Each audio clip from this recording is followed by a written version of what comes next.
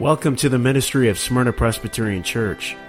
Founded in 1914, Smyrna Presbyterian Church believes in the Bible as the Word of God, and so desires to preach, teach, pray, and sing that Word so as to know Christ and make Him known in our community, country, and world. We invite you to join us in that mission. Worship services are every Sunday at 11 a.m. and 6 p.m. Here now is our pastor, the Reverend Joel Smith.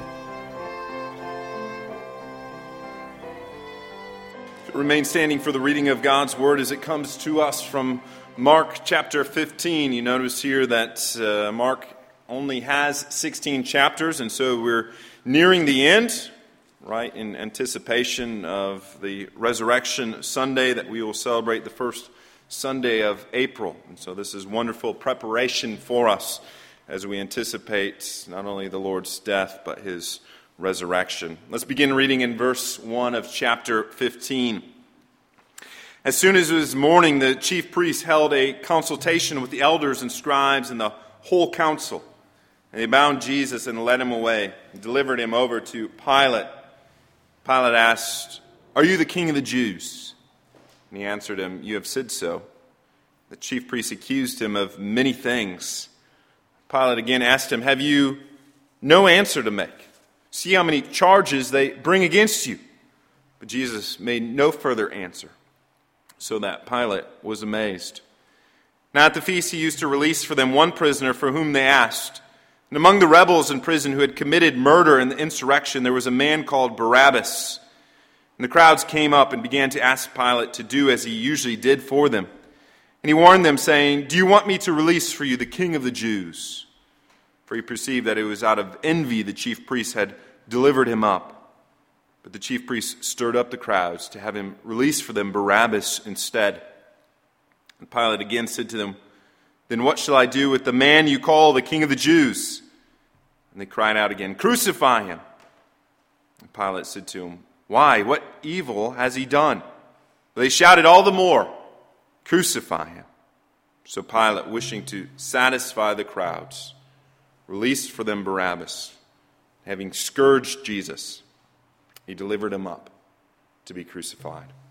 Amen. Thus, the reading of God's holy and inerrant word. Please be seated. In history, there are certain people that are known for one thing that they have done, either good or bad.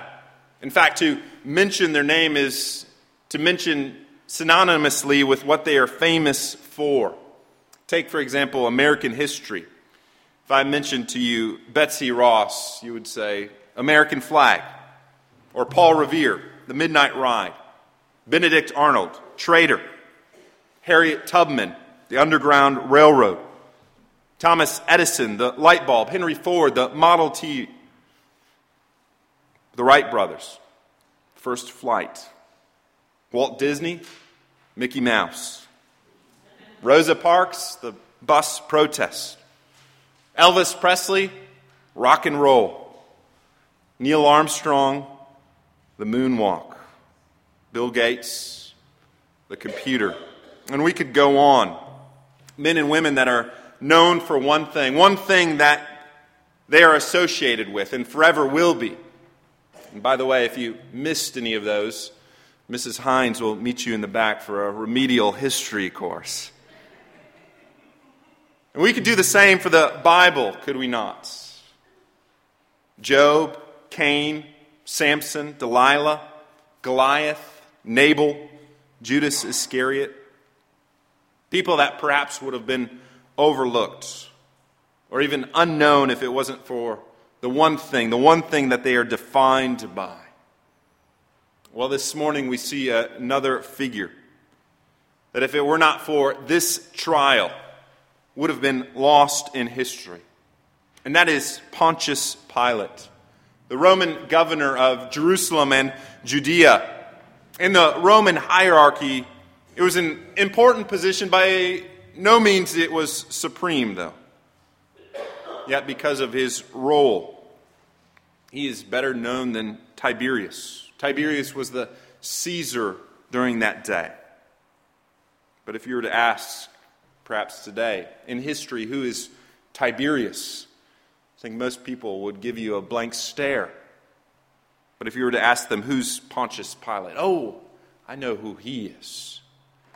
And that is because we confess his name. We say his name almost every Sunday, do we not? Just like we did this morning when we say the Apostles' Creed. Confessing the truth of who Jesus is, we say that he was born of the Virgin Mary and he suffered under Pontius Pilate. In other words, he's infamous because of what we see in this passage this morning. At most, a few hours would define his very existence. And as we see, not in a good way. Last week we saw the travesty of justice at the hands of the religious council. And today, in the part 2 of such injustice, we see another travesty, and that of the civil courts underneath Pontius Pilate. And here we see the true nature of his character. How he is used to bring about the crucifixion of Christ. And yet, he is the very means by which God had ordained for us to be saved. And so as we look at this man, we ask that question, who is he? And we're going to see this morning 4 things about Pontius Pilate. We're going to see Pontius Pilate, the person. Pontius Pilate, the prober. Pontius Pilate, the placator. And Pontius Pilate, the perpetrator. First, Pontius Pilate, the person. As I said before, last week we looked at the religious council, and despite their false witnesses, they could not come up with a testimony worthy of putting him to death. That is, until they asked the question, are you the Christ, the Son of God? To this, Jesus will not deny who he is. He is the Christ. He is the Son of God. He is the God-man. And with these words, they charge him with blasphemy, worthy of death. And yet it was actually they that were committing blasphemy, not him. In the passage last week, we saw that this trial took place in the middle of the night, the residence of the high priest. And so as we go on into chapter 15 in our passage this morning, we see that at the morning hour, no doubt when the sun came out, we can suspect that this would have been at about 6 a.m. It says that they, along with the chief priests and the elders and the scribe and the whole council, had a consultation. Notice that. That's because of what happened at the high priest's house, that was probably a delegated representation, that they needed to have a full council. And so they gather the full council together here in the morning. But notice this was not a trial. There was no inquiry made. There was no questions.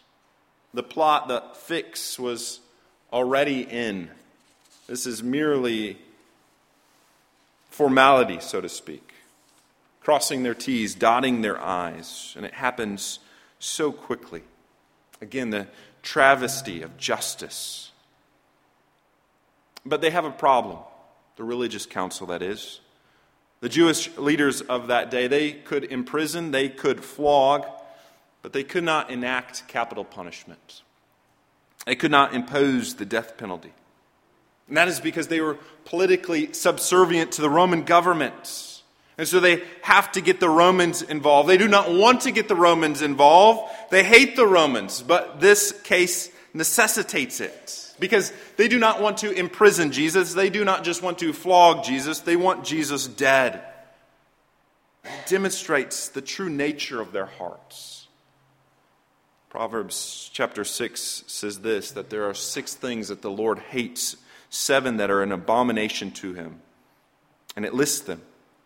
A proud look, a lying tongue, hands that shed innocent blood, a heart that devises wicked plans, feet that are swift to running into evil, a false witness who speaks lies, and one who sows discord among the brethren. And as we see what the Jewish leaders are about in this passage, we see that they commit all 7 of those things. The 7 things that God hates, that are an abomination to him. And yet off they go to shed innocent blood. But they need help to do so. And that is where our friend Pilate comes in. We see that they take him to Pilate there in verse 1. And Pilate was the Roman governor, the highest ranking Roman official in that area.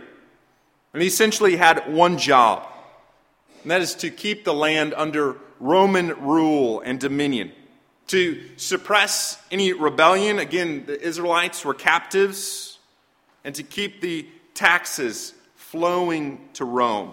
As long as he did that, he was seen to be doing a good job. In fact, that's probably the reason why he was in Jerusalem at this time. During Passover week, as you know, the city would swell tenfold with those that would come to worship at the temple. And so the crowds would be massive. And no doubt it would have been an opportunity for rebellion. And so he was there to make sure all went smoothly. But little did he know, when he came to Jerusalem, that he would be chiefly used in the greatest event in history. Pilate was no friend to the Jews, nor did he try to be. Josephus, the Jewish historian, records several instances of Pilate's dealing with the Jews. And he talks about how Pilate would set up Roman images and effigies in Jerusalem just to kind of goad the Jews. The Jews, no doubt, saw those images as defiling their holy city, that there was to be no images but God. Yet Pilate didn't care.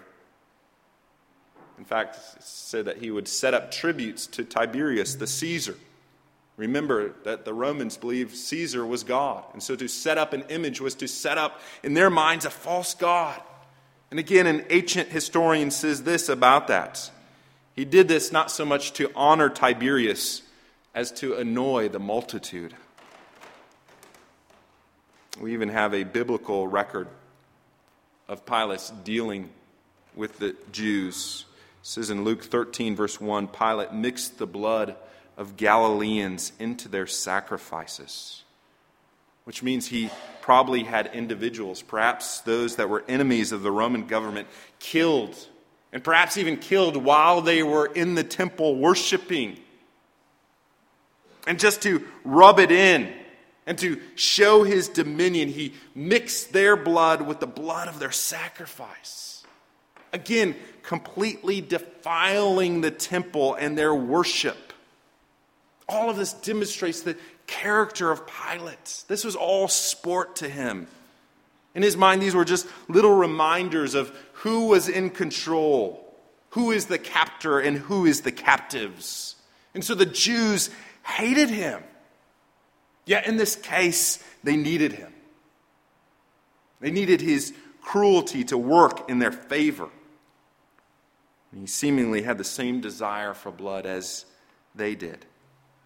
And so even though they would see themselves as complete opposites, we see that they're quite similar. And they are unified in their opposition to Jesus, the Holy One.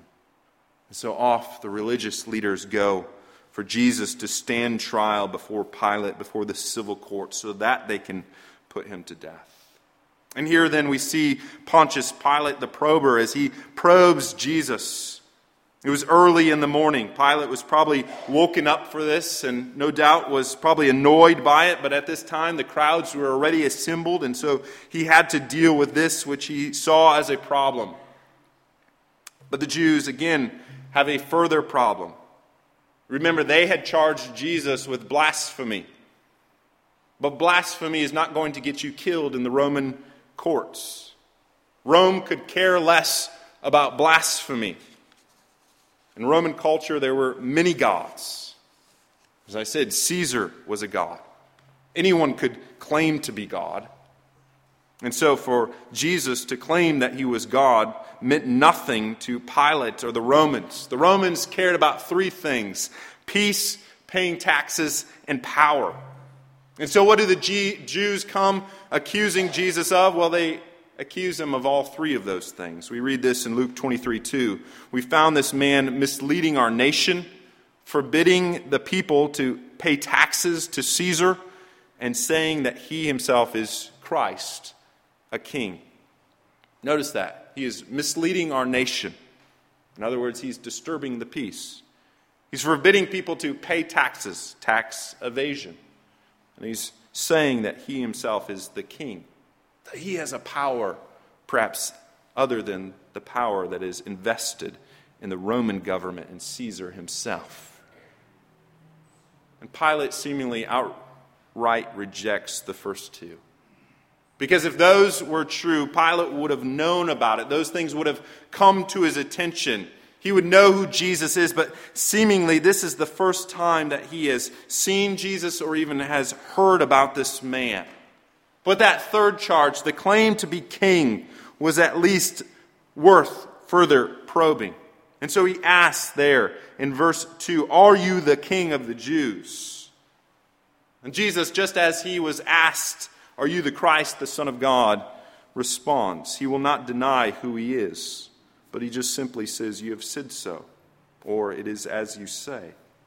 Jesus was a king, was he not? But as he had continually said, he was a different king than any earthly king. He wasn't a king that was trying to sit on an earthly throne. His kingdom was a spiritual one. And though many accused him, as it says there, the chief priests accused him of many things, it says that in verse 3, he remained silent. And this is something that Pilate quite can't understand. He's dumbfounded by it. In verse 4, he says, "Have you no answers to make? See how many charges they are bringing against you?" And still, Jesus remains silent. And this is all to fulfill what we read of in Isaiah 53. That though he was oppressed and he was afflicted, he opened not his mouth. Like a lamb that is led to the slaughter, and like a sheep that is before its shearers is silent, so he opened not his mouth. And it says that Pilate was amazed. He had never met someone like this before.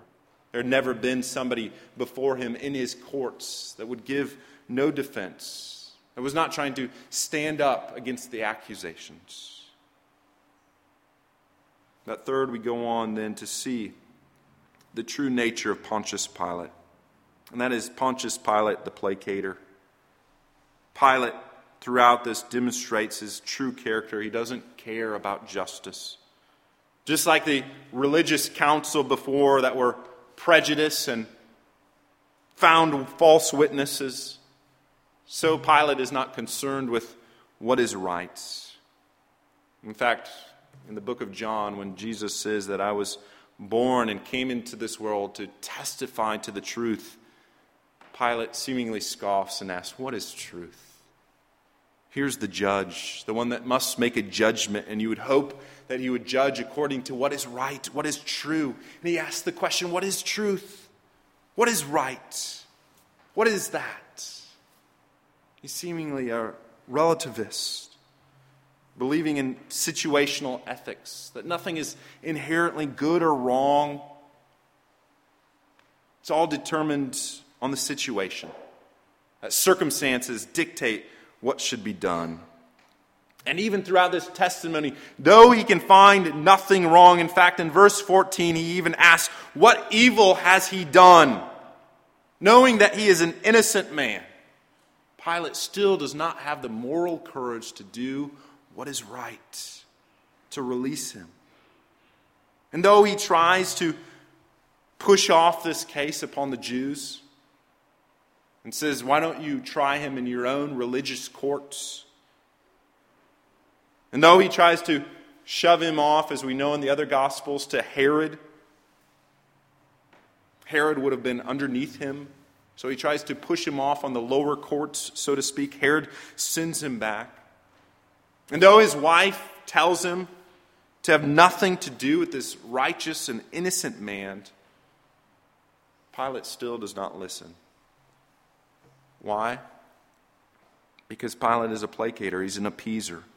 He's a snake with no backbone. He's a chameleon that morphs to the situation. Whatever it takes to rid himself of this problem. What's right, what's true, what's just? No, it's what's convenience. Whatever it takes to rid himself of this problem. It's peace at whatever cost. And we see this even at the very end, as he perceives that the reason why this man is before him, verse 10, is because the religious leaders were envious. They had an agenda. And Pilate sees through that. And he's right in his analysis. And we read that Pilate had a custom of releasing a prisoner during this time to the people. And so he tries to appeal to the people. He tries to appeal to the crowd. Knowing that the religious leaders have this agenda, he tries to go straight to the masses. Remember, that's who he's trying to appease. Trying to keep them peaceful. And he asks, who should I release? Should I release this man, Jesus, or Barabbas? And we read here that Barabbas was an insurrectionist, a rebel, a murderer, a robber. No doubt he was thinking, surely the people would not choose such a person as that. Who would want Barabbas? And yet, what do we see? That the crowds being stirred up by the religious leaders cry out, release to us Barabbas. And then he asks, well, what should I do with this man? This man that you call the King of the Jews.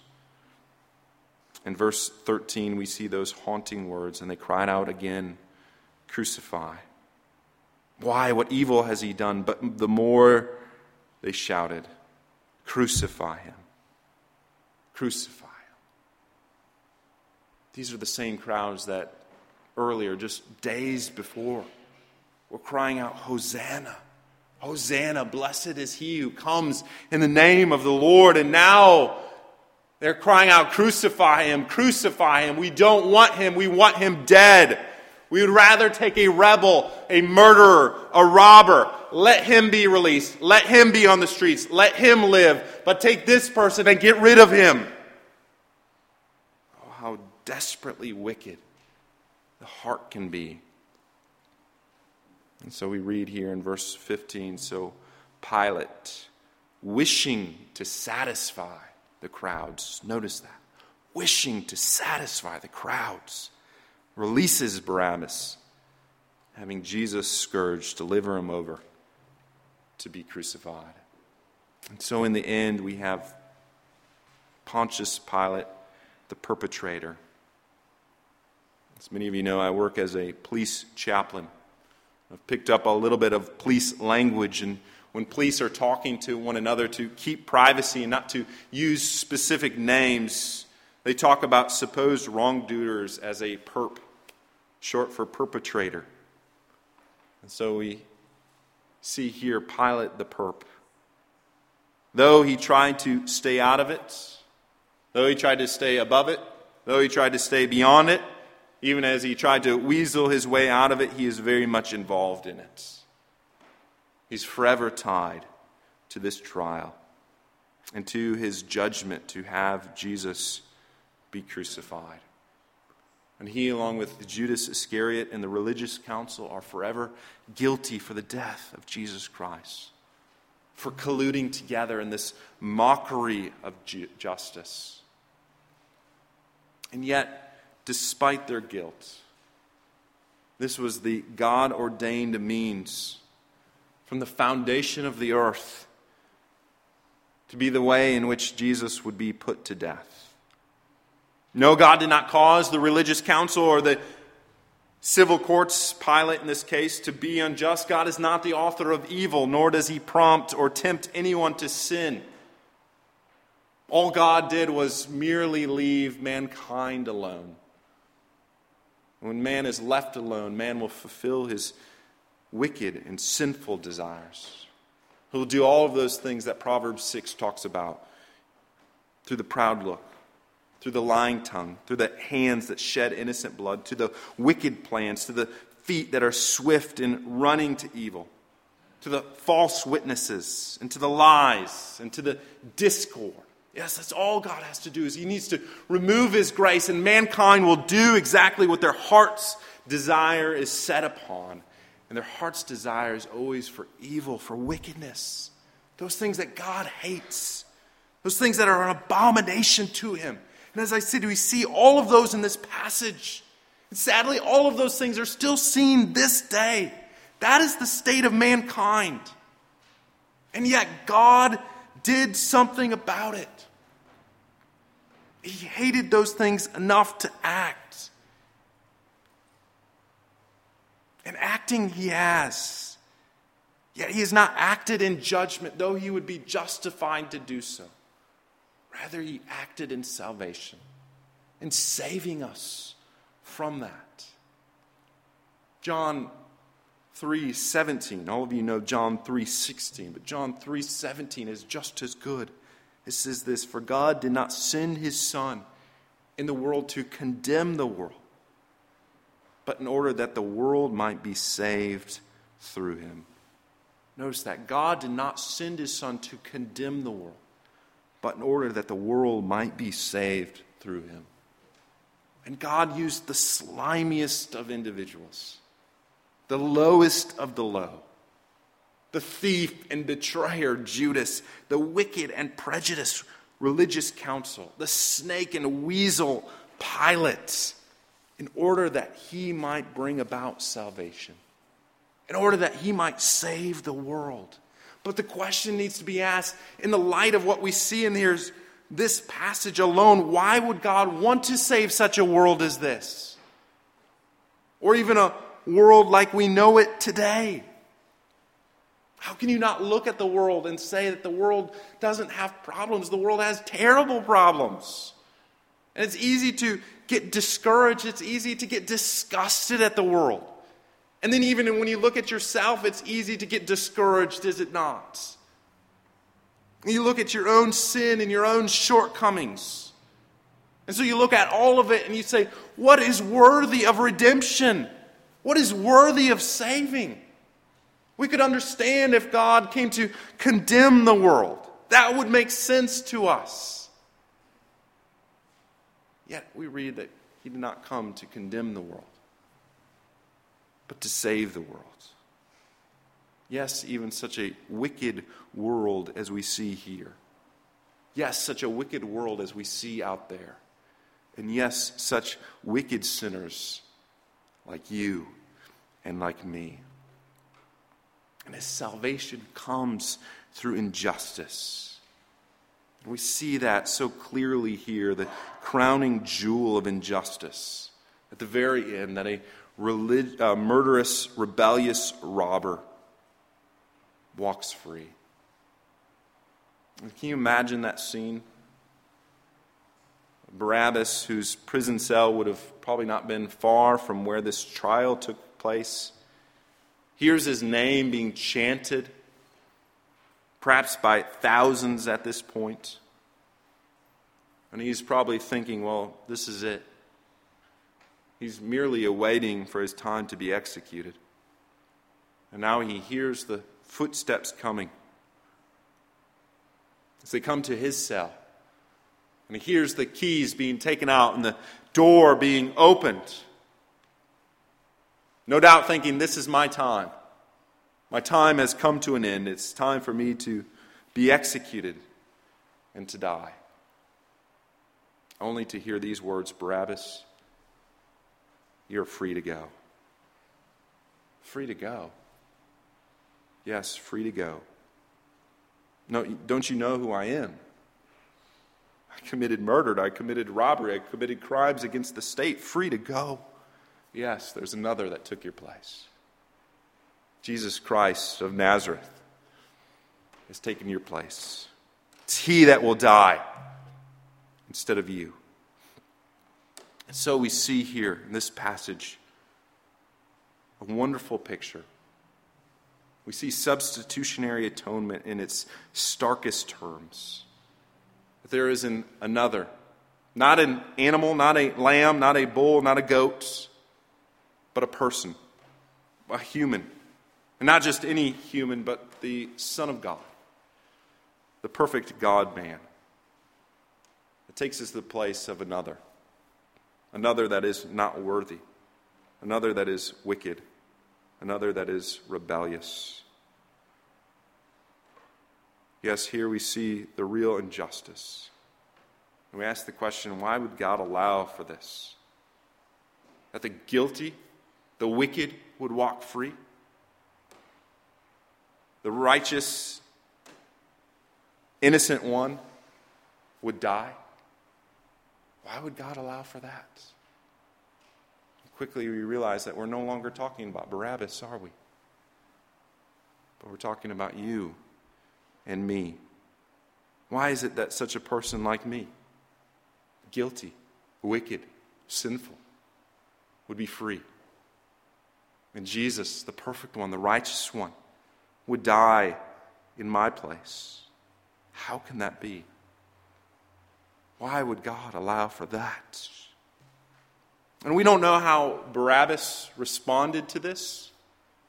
It's probably not the question we should ask. We should ask, how would we respond to this? In light of what Christ has done for us. Because I know this, that I know Barabbas, when this took place, didn't say, you know what? No, I'm good. I'm just going to stay here. I'm going to remain imprisoned.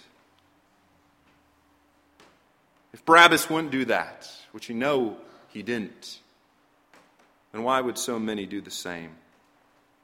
Maybe even you this morning.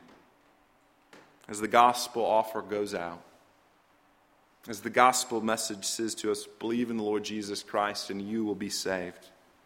That there is another one that has taken your place. That he has given you the path of freedom from your bondage. Would any of us say, no thanks? I'm good.